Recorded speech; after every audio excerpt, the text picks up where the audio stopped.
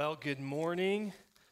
It is good to worship with you guys this morning. I love that last song we sang, Hosanna, and as we were singing, I was thinking to myself, man, it means as Ken mentioned, it means that God is able to save, right? And so I just was just praying that and declaring God's grace and mercy and greatness over our communities as we sing that song. So thanks for leading us in worship team. We're thankful for how you guys do that every week, and it's a blessing and an encouragement. If you have a Bible, go to John chapter 20. That's where we're going to start off today. John chapter 20. If you also want to, we're going to be in Luke chapter 3 and 4 a little bit as well. And in Acts, so all those places if you want to get a head start on where we're going today. Before we get into this, though, one of the things I just want to touch on is next Sunday. Okay, next Sunday we kick off a 3-week series called Beyond, and what we are doing in those 3 weeks is we just want to say, how do we go with the gospel beyond the foothills, beyond the community where God has placed us, because we believe that God has called us to take the gospel to the ends of the earth. And so how do we do that as a church? And so we're going to talk about missions emphasis over the next 3 weeks, and we're going to have some guest speakers coming in. And so here's the thing. So the next 2 weeks, we have some guests coming in to share with us about how we go beyond. And here's what I say. If you miss when I'm speaking, I'm used to it. It's good, right? But if you could, just prioritize gathering with us over the next 2 weeks while we have guests. I just would love, I think that would be an encouragement for them. And so just you don't want to miss what's coming up over the next 2 weeks as we talk about how we go beyond, how we go beyond the foothills with the gospel. And so 3 weeks ago, we kicked off this series called We Can't Stay Here, and today we land the plane, if you will. And what we have just tried to say over the last few weeks is we just tried to say, hey, listen, we believe that we have a church that is on mission, that we have a purpose in which God has given us here in the foothills. And so we say that our mission as a church is to just help people discover and deepen a relationship with Jesus. That's what we want to be all about here as a church. Helping those that are far from God discover a relationship with Jesus, and helping those who already have a relationship with Jesus get deeper in that relationship. And we do that in a lot of different ways, but we believe that this is our purpose, this is our mission as a church. And so we believe, though, and really our vision in this and our hope in this is that really over the next generation, over the next 30-ish years, we want to see God flip the script here in the foothills, where we go from mostly unchurched to mostly church, where people who did not worship God now worship God. People who did not know Jesus now know Jesus. And so we want to flip the script here in the foothills in the next generation. And we believe that that is what God is calling us to, that that's the direction he is leading us in. And so we're going to pursue that and with the things that we do. Everything we do is going to lead to that. And so we said, hey, okay, how do we actually do that, right? Like that was week 1, but how do we actually begin to live that out? And we said the second week of the series, we said, well, we believe we are family. Because we have been adopted by our Father in heaven, we now love like family. We now love like family. John 13:35 tells us that Christians, as followers of Jesus, we should be known by our love. We should be known by our love, not by our church attendance, not by our political viewpoints, but we should be known by our love. And then that brought us to last week where we said, okay, yes, we are family, but that's not going to help us flip the script here in the foothills in and of itself, that we also must embrace our new identity as servants. That we serve the least of these, and we serve one another. We believe that if we're going to flip the script here in the foothills, we have to, it begins with love, right? And then it begins with us actually serving one another. And so that's what we've done the last couple weeks, but we still think that these two things in and of themselves are good, but that doesn't necessarily flip the script. Those two things are good, right? And here's what I know, right? Like you can have unbelievers who love, you can have unbelievers who serve, and yet if it's disconnected from taking the gospel to people, you don't have the mission that God has given us. You have philanthropy. And so we want to bring in the third component this week of what we believe, of how we believe we flip the script. And so here's the idea. We believe we flip the script in the foothills when we understand and we believe that we are sent. When we believe that we are sent. Now, where are we sent? Well, we're going to talk about it, okay? And what does that actually look like? How does that play itself out? It plays itself in a lot of ways, but really there's a passage for me in John chapter 20 that I just kind of came across several years ago that really has reshaped my understanding and my viewpoint and my thinking of this idea, we are sent.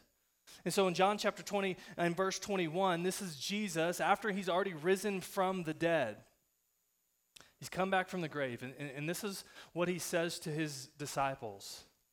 He says, "Peace be with you. As the Father has sent me, so am I now sending you." As the Father has sent me, so am I now sending you. This is not just for super Christians. This is not just for those with seminary degrees. This is for every single person who has put their faith and trust in Jesus. And so today, as we walk through this, and I hope, hopefully unpack for us how we are sent, I want you to know that this is your commissioning service today. That every single follower of Jesus in this room has been sent by Jesus like Jesus. So, let's pray. And then we'll look at how Jesus was sent so we can better understand how we are sent. Jesus, we thank you for your grace. We thank you for you being sent to us. And we just pray and we ask that as we unpack these ideas over the next few moments and over the next little bit, I pray, Lord, and I ask that we would just believe deeply that we are sent ones. I pray for the men and the women and the children who are in this room. I pray that they would follow your calling to live sent lives into the foothills where you have put them. I pray that they would be the light in this community. The light in this community that needs more of your goodness, more of your love, and more of your life-changing gospel and grace. And I pray that we would embrace our calling today. And so, Jesus, we thank you for who you are. In Jesus' name, amen. So when we see this idea that we have been sent by Jesus just as he was sent to us. We see that idea, and the first thing, if you're like me, the first thing you can begin to think when you see that is that's good and all, that we've been sent like Jesus, but if you're like me, you begin to look at the things Jesus did and the way he lived his life, and you think, well, Jesus was God, and I am not, clearly. Right? Like clearly, Jesus was God, and we are not. And so you can begin to undermine and underestimate and begin to think, well, it's because Jesus is God that he was able to do the things he did and live the life he did. And while, yes, 100% we believe that Jesus is God, simultaneously we believe that Jesus was also man. And sometimes I think we undermine the things that Jesus did while he was here on earth because we undermine the fact and the reality that he was also a man just like us. This is the idea of the incarnation, that he came like us. In fact, the author of Hebrews would tell us that we have a great high priest in Jesus who can relate to us in every way, that he knows what it's like to be betrayed. That he knows what it's like to have loved ones pass away. He knows what it's like to have a friend go through sickness. He knows what your experience is. He knows what it's like to be tempted. Jesus knows what it's like. In fact, I love this. John Mark Comer says this about Jesus. He says, in Jesus' incarnation, Jesus becoming like us in human form, he says, in Jesus' incarnation, we also see what a real, true human being is like. We see what God had in mind from the very beginning. And what he's saying here, and what he's trying to help us understand when he says that, he's trying to help us understand that if you go back to the garden, right? You go back to Genesis 1 and 2, when God created Adam and Eve, and that they were able to be naked and not ashamed, that they were able to be in perfect relationship and connection with God. That the way things were supposed to be, that is what Jesus actually came and lived out. In fact, in Romans, Paul would call Jesus the new Adam. The new Adam. That this is what we see here. This is what we see here. And so when we look at the life of Jesus and how he was sent and the things that he was able to do and the way he was able to live his life, we cannot dismiss his humanity. We cannot dismiss his humanity and just say he could do that because he was God. We must understand that Jesus did life and ministry as a man, dependent and empowered by the Holy Spirit. Jesus did life and ministry dependent and empowered by the Holy Spirit. Dependent and empowered by the Holy Spirit.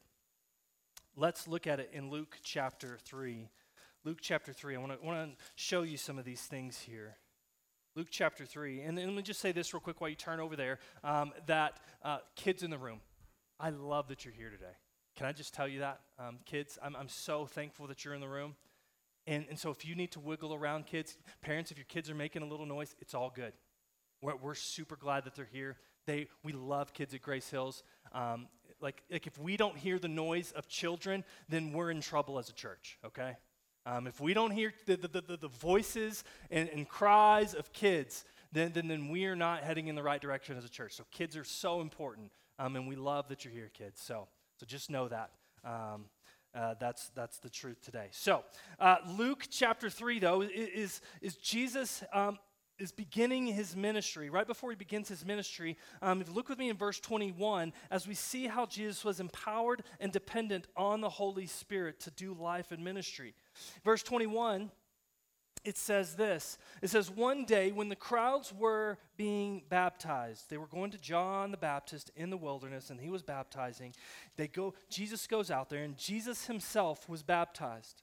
As he was praying, the heavens opened, and the Holy Spirit in bodily form descended on him like a dove. And a voice from heaven said, "You are my dearly loved Son, and you bring me great joy." And you bring me great joy. Now, a couple things we have to understand here is one, Jesus was not being baptized because he was a sinner, but he was being baptized as an example to us and as obedience to the Father, okay? He was showing that he is fully submitted to the Father's will. And so if you're thinking about being baptized, we follow Christ's example in baptism, okay? This is a way for us to show that we are submitting ourselves to Christ's lordship in our lives when we get baptized. But look what happens here as Christ submits himself to the Father. It says that the Holy Spirit descended on him like a dove. Okay, the Holy Spirit descended on him like a dove. This is where we see the Holy Spirit inaugurate Jesus' life and ministry in this moment. He inaugurates Jesus' life and ministry in this moment. And I love what we see next. It says that God the Father says this from heaven, says, "You are my dearly loved Son, and you bring me great joy." And you bring me great joy. Here's what we need to understand today. Okay? That we do life and ministry. Like, just in case you're wondering, if you're a follower of Jesus, you're in ministry, okay? Wherever God has put you, that's your ministry. And so God declares him in this moment. He says, "You're my dearly loved son, and you bring me great joy." So Jesus is able to do life and ministry empowered by the Spirit with this affirmation from his Father in heaven, with this blessing from his Father in heaven. And can I just tell you that as followers of Jesus, when we are submitting ourselves to him and we are living lives in obedience to him and we are living lives in submission to him, that we go with this same blessing. That the Father in heaven looks over your life when we are following him and we are in submission to him and says, "You are dearly loved. You're dearly loved. And you bring me great joy. You are fully pleasing to me." And we are fully pleasing to God, not because of who we are, not because of the outcomes we produce. We are fully pleasing to God because of the outcome Jesus produced. And so when God looks down on us, he doesn't see how messed up we are. He sees the perfection of Jesus in us. Okay? That the same Holy Spirit that descended on Jesus is the same Holy Spirit that seals and fills every single follower of Jesus, so that now we can go out into the world with this confirmation and affirmation from the Father in heaven that we are dearly loved, and we bring him great joy. We go with the Spirit. The Spirit, the same Spirit that affirms Jesus in this moment. So this is the inauguration of Jesus' ministry. And then if we keep going, we look at Luke chapter 4. Luke chapter 4, and I don't think I have these verses. I'm throwing this one in there for free today. It says Luke chapter 4, and it says, "Then Jesus," Luke chapter 4, verse 1, it says, "Then Jesus, full of the Holy Spirit, returned from the Jordan River, and he was led by the Spirit into the wilderness, where he was tempted by the devil for 40 days.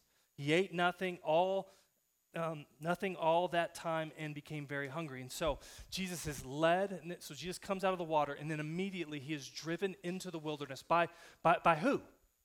Not the enemy, not Satan, but he's led into the wilderness by the Holy Spirit. He's led into the wilderness by the Holy Spirit, where he is tempted, where the enemy comes to him and is whispering in his ear. And so one of the things we have to understand is that when we encounter temptation, one of the things that we can look at here from Jesus' life, how does Jesus overcome the temptation of the enemy? Well, the easy answer is like, well, he quoted Scripture, right? And absolutely, I believe we should be able to quote Scripture. We should love God's word and be able to speak those true words into reality, into the enemy's lies. But that's not the only way, because the enemy also quoted Scripture. The enemy also quoted Scripture. And so Jesus is able to overcome temptation here. He's able to overcome the enemy's lies, not just because he knows God's word, but because he is filled with the Holy Spirit. And the Holy Spirit is the one who reminds him of the truth. The Holy Spirit is the one who empowers him to say no and walk away. The Holy Spirit is the one who strengthens him in his faith in this moment. The Holy Spirit is the one who is allowing him to move past this temptation. And so listen, I don't know what temptation you are facing today and struggling with on a regular basis. I don't know what that challenge is for you. I don't know what maybe has you captive.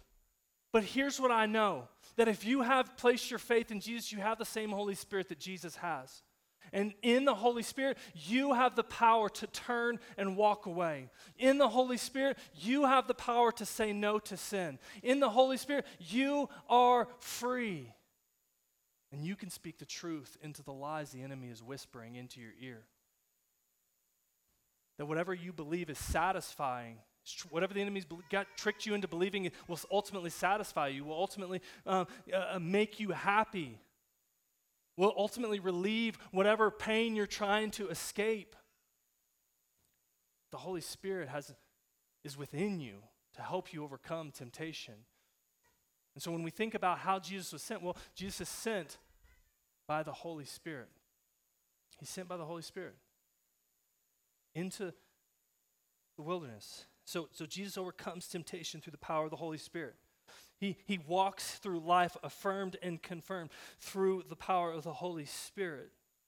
Look with me over to Luke chapter, it's still in chapter 4. Jump with me over to verse 14 when Jesus returns from the wilderness and being tempted. Verse 14 in Luke 4, this is what it says. It says, Jesus returned to Galilee. What? Filled with the Holy Spirit's power. Kids, look to your parents and say, filled with the Holy Spirit. All three of you, that was great. So Jesus returns to Galilee, filled with the Holy Spirit's power, and reports about him spread quickly through the whole region. He taught regularly in their synagogue and was praised by everyone. Jesus was filled with the Holy Spirit's power as he begins his teaching ministry, as he begins to speak into people's lives and tell people about the kingdom of God that is coming. As he does that not through his own power, not because he is simply God, but because he is filled with the Holy Spirit's power. Because he's filled with the Holy Spirit's power. Jesus teaches with authority by the Holy Spirit's power, the same power that is within us. Jump with me down to verse 18. It says, the Spirit of the Lord, Jesus goes to his hometown. Let me tell you kind of what's going on. Jesus goes to his hometown, and there he still filled with the Holy Spirit. They ask him to read some scripture and teach them. And this is what he says in verse 18. He reads from the prophet Isaiah, and this is what he says. The Spirit of the Lord is upon me, for he has anointed me to bring good news to the poor. He has sent me to proclaim that captives will be released, that the blind will see, that the oppressed will be set free, and that the time of the Lord's favor has come.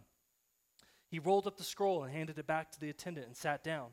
All eyes in the synagogue looked at him intently. And then he began to speak to them. The scripture you have just heard has been fulfilled this very day. Jesus' entire ministry, every miracle he performed, everything that he taught, every time he healed someone, every time he cast out demons, when he would calm the storms, when he would walk on water, when he would raise the dead back to life, all of this is possible because of the Holy Spirit at work within him. The Holy Spirit at work within him. Jesus' life and ministry is marked by dependency and empowerment of the Holy Spirit. And we could do these verses, exchange them with more, and we could go through all of Jesus' life and ministry.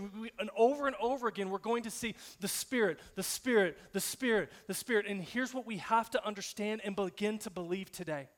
That the same Holy Spirit that was sent with Jesus is now at work in every single person who would believe.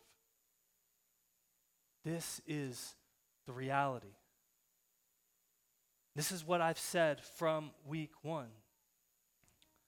That what God has done for us, he now wants to do through us. And God sent Jesus to us through the power of the Spirit.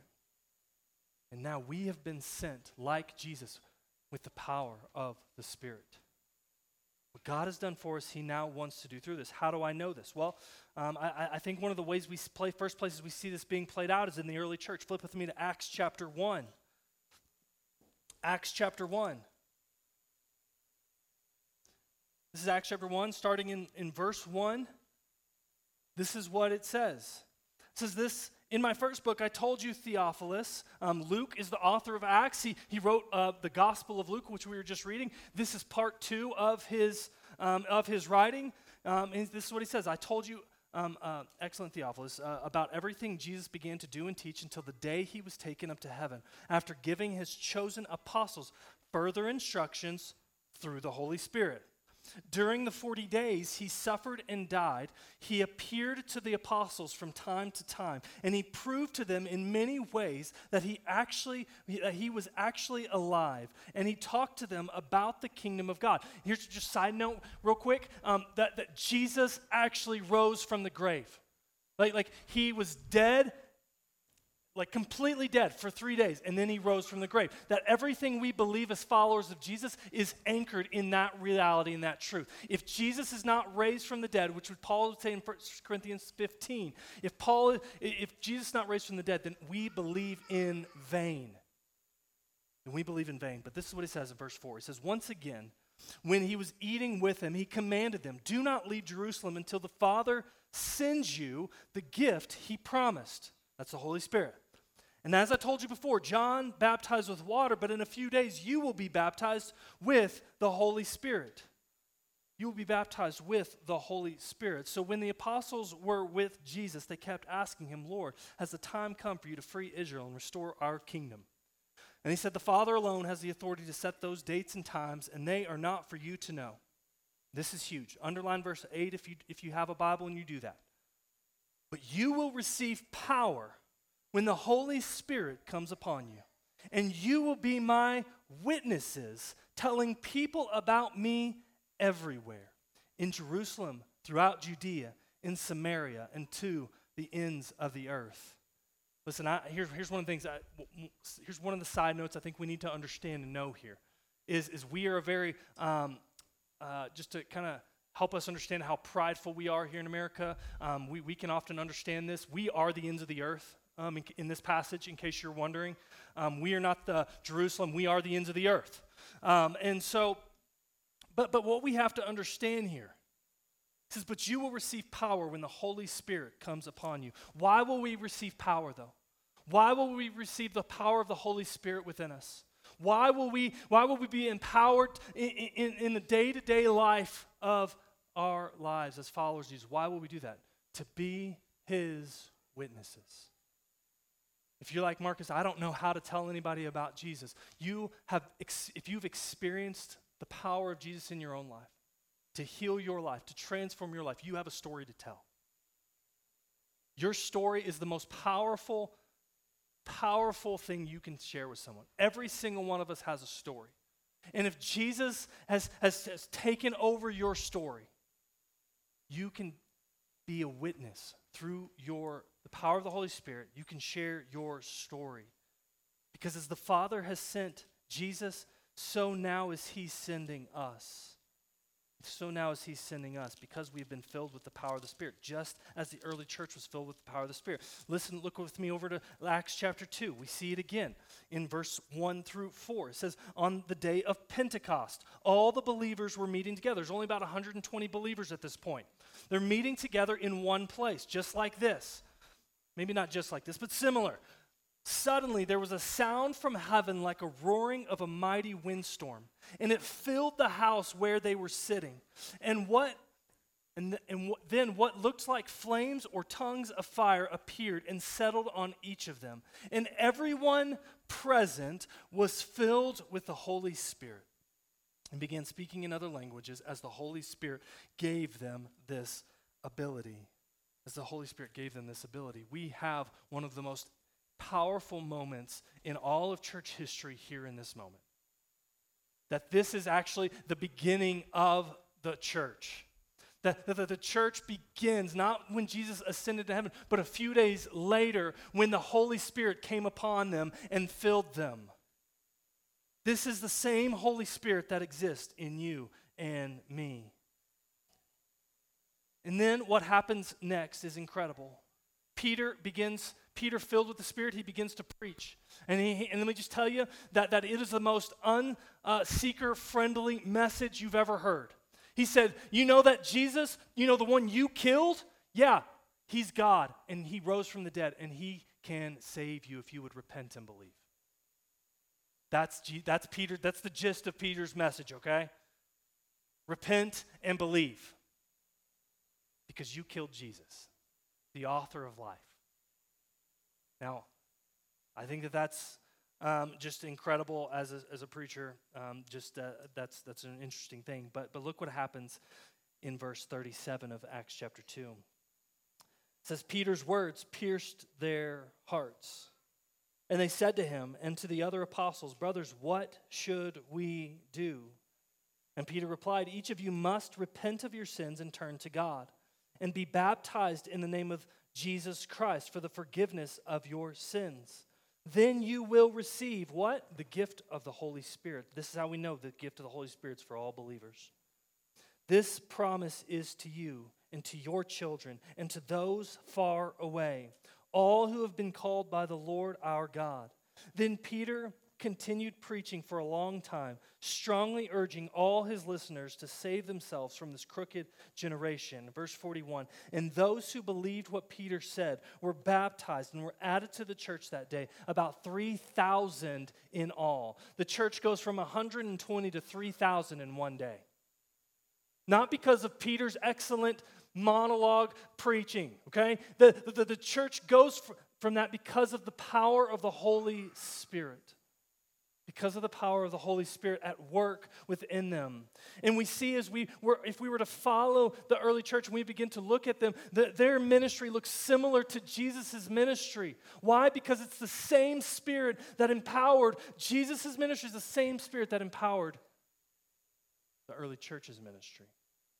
And it's the same Spirit that now lives within each of us for the daily things that we walk with in. Can I just tell you something? That God has given you the Holy Spirit, that He has empowered you with His Spirit, and you don't need a seminary degree. You don't need to have the Bible memorized. You don't need to be this idea that we have in our head of the super Christian. Like you don't need to have all of these apologetic arguments memorized to go and be His witnesses where He has placed you. We don't need that. We don't need that because. And here's how I know. Look with me in Acts chapter 4. I'm going to show you real quick. Here's how I know we don't need any of that. Because Peter and John, they're hanging out. They get in trouble. They get arrested. They go before the Sanhedrin. And this is what it says in Acts chapter 4, verse 13. It says, the members of the council were amazed when they saw the boldness of Peter and John. And they could see that they were ordinary men with no special training in the Scriptures. And they also recognized them as men who had been with Jesus. They recognized them as men who had been with Jesus. They were uneducated, common people like you and me. This is who God used. This is who God used because as the Father has sent Jesus, so now He sends us with the power of the Holy Spirit, dependent, when we live lives dependent on the Holy Spirit. And we don't, like being on mission, being sent ones, doesn't mean we necessarily have to go to a mission field. It doesn't mean we have to be a pastor. It means that God has strategically placed you where you are to be witnesses there. It begins in our homes, then it goes to our workplaces and our neighborhoods and our communities. That this is the places we are sent, filled with the power of the Spirit. Filled with the power of the Spirit, and it doesn't require special training. Now, should we try and learn more? Absolutely. But let me just tell you, it's not our clever arguments that change people's hearts. God alone changes hearts. He's the one who does that. And we have to be reliant and dependent on the Spirit's work in us and through us. And I don't think many of us actually believe that the Holy Spirit's at work in our lives most of the time. Most of us, most of the time, do not actually believe in the Holy Spirit's work in our lives. Listen, no one expects you to be the special forces of Jesus followers, okay? We don't expect you, Jesus doesn't expect you to be the special forces of Jesus followers here in the foothills. We are just normal, everyday, ordinary men and women, and yes, even children. Empowered and dependent on the Holy Spirit. And God has the ability and the tendency to use ordinary people like us in radical ways when we live convinced of the Holy Spirit's work in our lives. So much so that here's what I believe. I believe that if we would believe this, that 5, 10, 15, 20, 30 years from now, we're going to be able to look back and see the fruit of what God did in us and through us, through the power of His Spirit at work in us. That we're going to be able to see stories that have been turned upside down. We're going to see men and women who were far from God come near to God. We're going to see generational impact here in the foothills if we would just believe. This is something I'm praying for you every day as a church. That you would deeply believe in the Spirit's power at work within you so that you can live sent lives wherever God has placed you. But I don't think we believe that most of the time. I think most of the time we believe that God could never use me. We think, well, what if I don't have the right answer for a question I ask? What if I say the wrong thing? And can I just tell you that God is not pleased with you because of the outcomes you produce. God is pleased with you because you have faith that leads to obedience and following Him into the everyday, mundane, boring stuff of life. When we take the Holy Spirit into those places, those things that seem mundane become extraordinary. All by the power of the Spirit at work within us. And so, where are we sent to? Well, Matthew chapter 28, verse 19 and 20 says, go. And really that word is better translated as you are going. As you are going. To make disciples, teaching them to obey all that I've commanded, baptizing them in the name of the Father, the Son, and the Holy Spirit. And who will be with us there? Jesus, even to the end of the age. Where are we sent?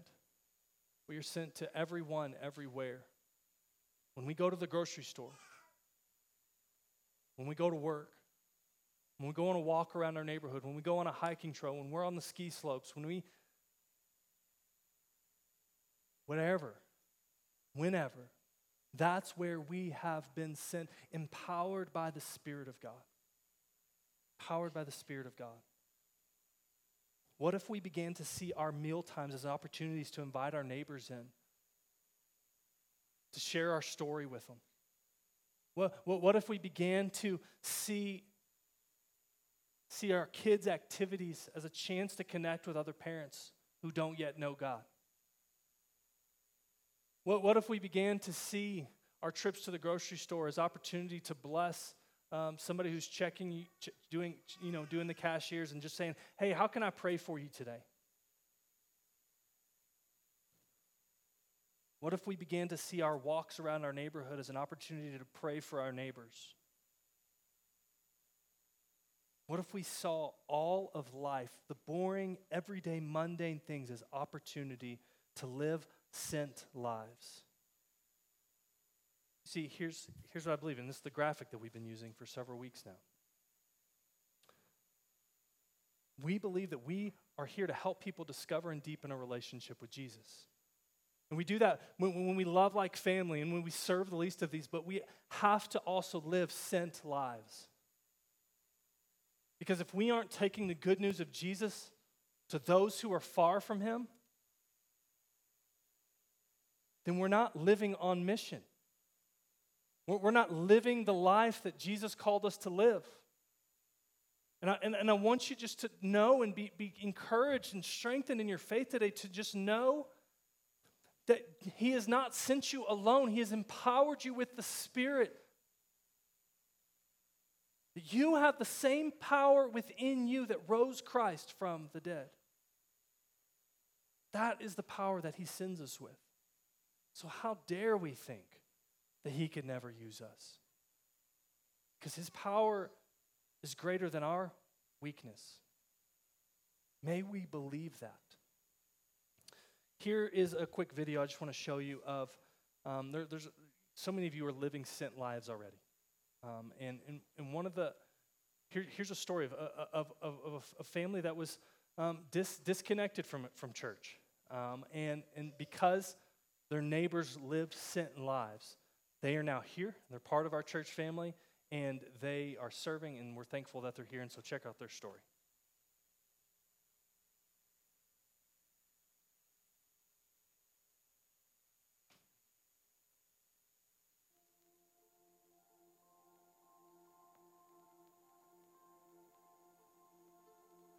So we're the Hoffmans. This is my wife, Kayla, my daughter, Clara, and my son, Weston.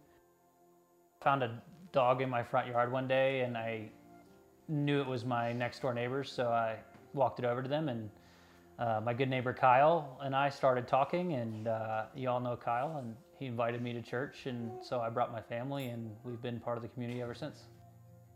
In general, like, our whole family has grown. Clara comes home excited every day after church on Sunday when she gets to have a big drawing and everything like that. Her favorite thing is to dance to church songs, she says. So we turn on church songs on YouTube and she twirls and dances because that's her favorite thing. Clara, what do you like about church? Jesus. I like that Jesus. You like Jesus? Does Jesus like you? Yeah. It's important to join the church so that you have a community behind you and that you can make connection. We all long for connection, and that's really what you get here at Grace Hills.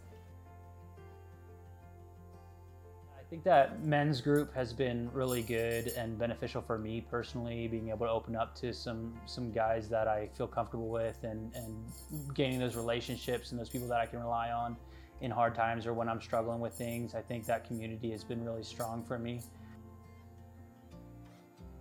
We've been gifted an awesome blessing in knowing what's been done for us on the cross, and I think it's really important that we go and share that blessing with others. Jesus can use us in whatever season we're in to find connection with other people. You may think you're in some kind of absurd season of your life, but you never know how you might meet someone else in theirs. And sharing our stories is how we connect to one another and how we find relationship, which is really what God wants for us.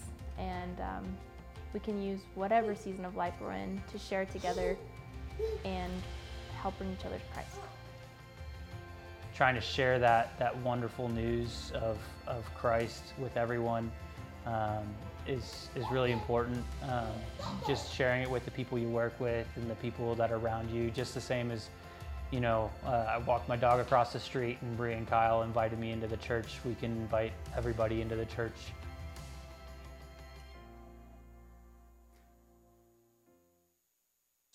So, yeah, we can clap. That's fine. Yeah.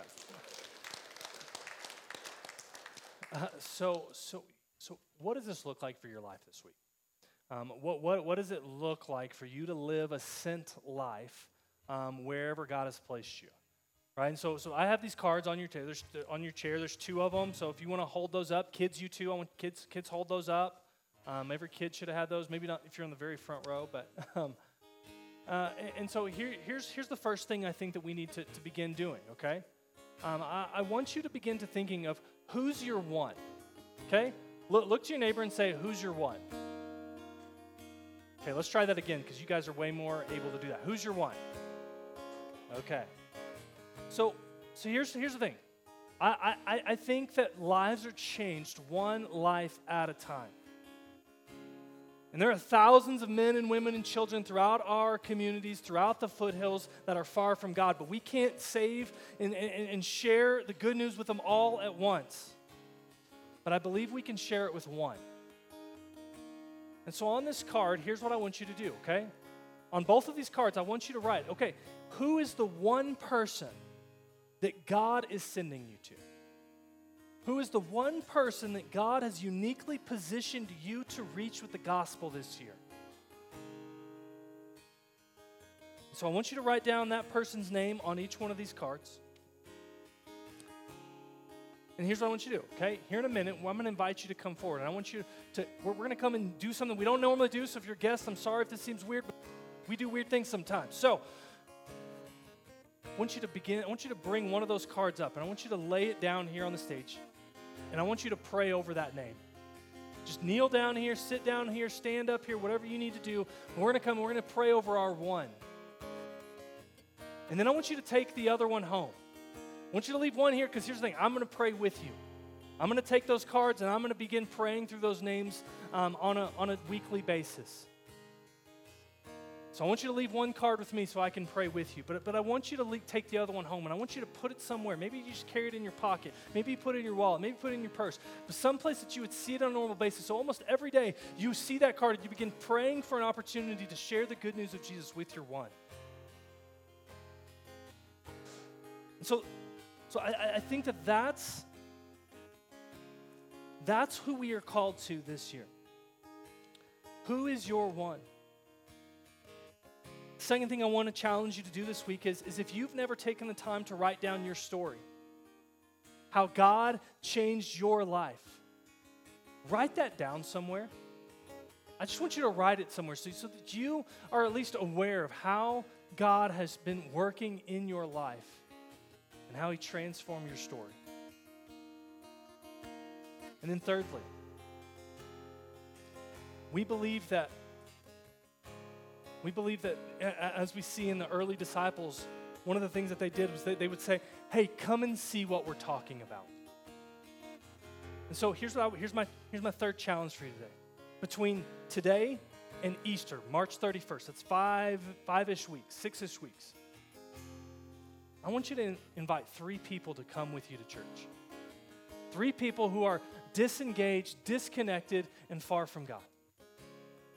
I want you to invite 3 people to join you for church between now and Easter. We have invite cards out on our table out there that you can take to use if you need those. But we need to be saying, hey, come see what God is doing in my life. Come experience what I'm experiencing.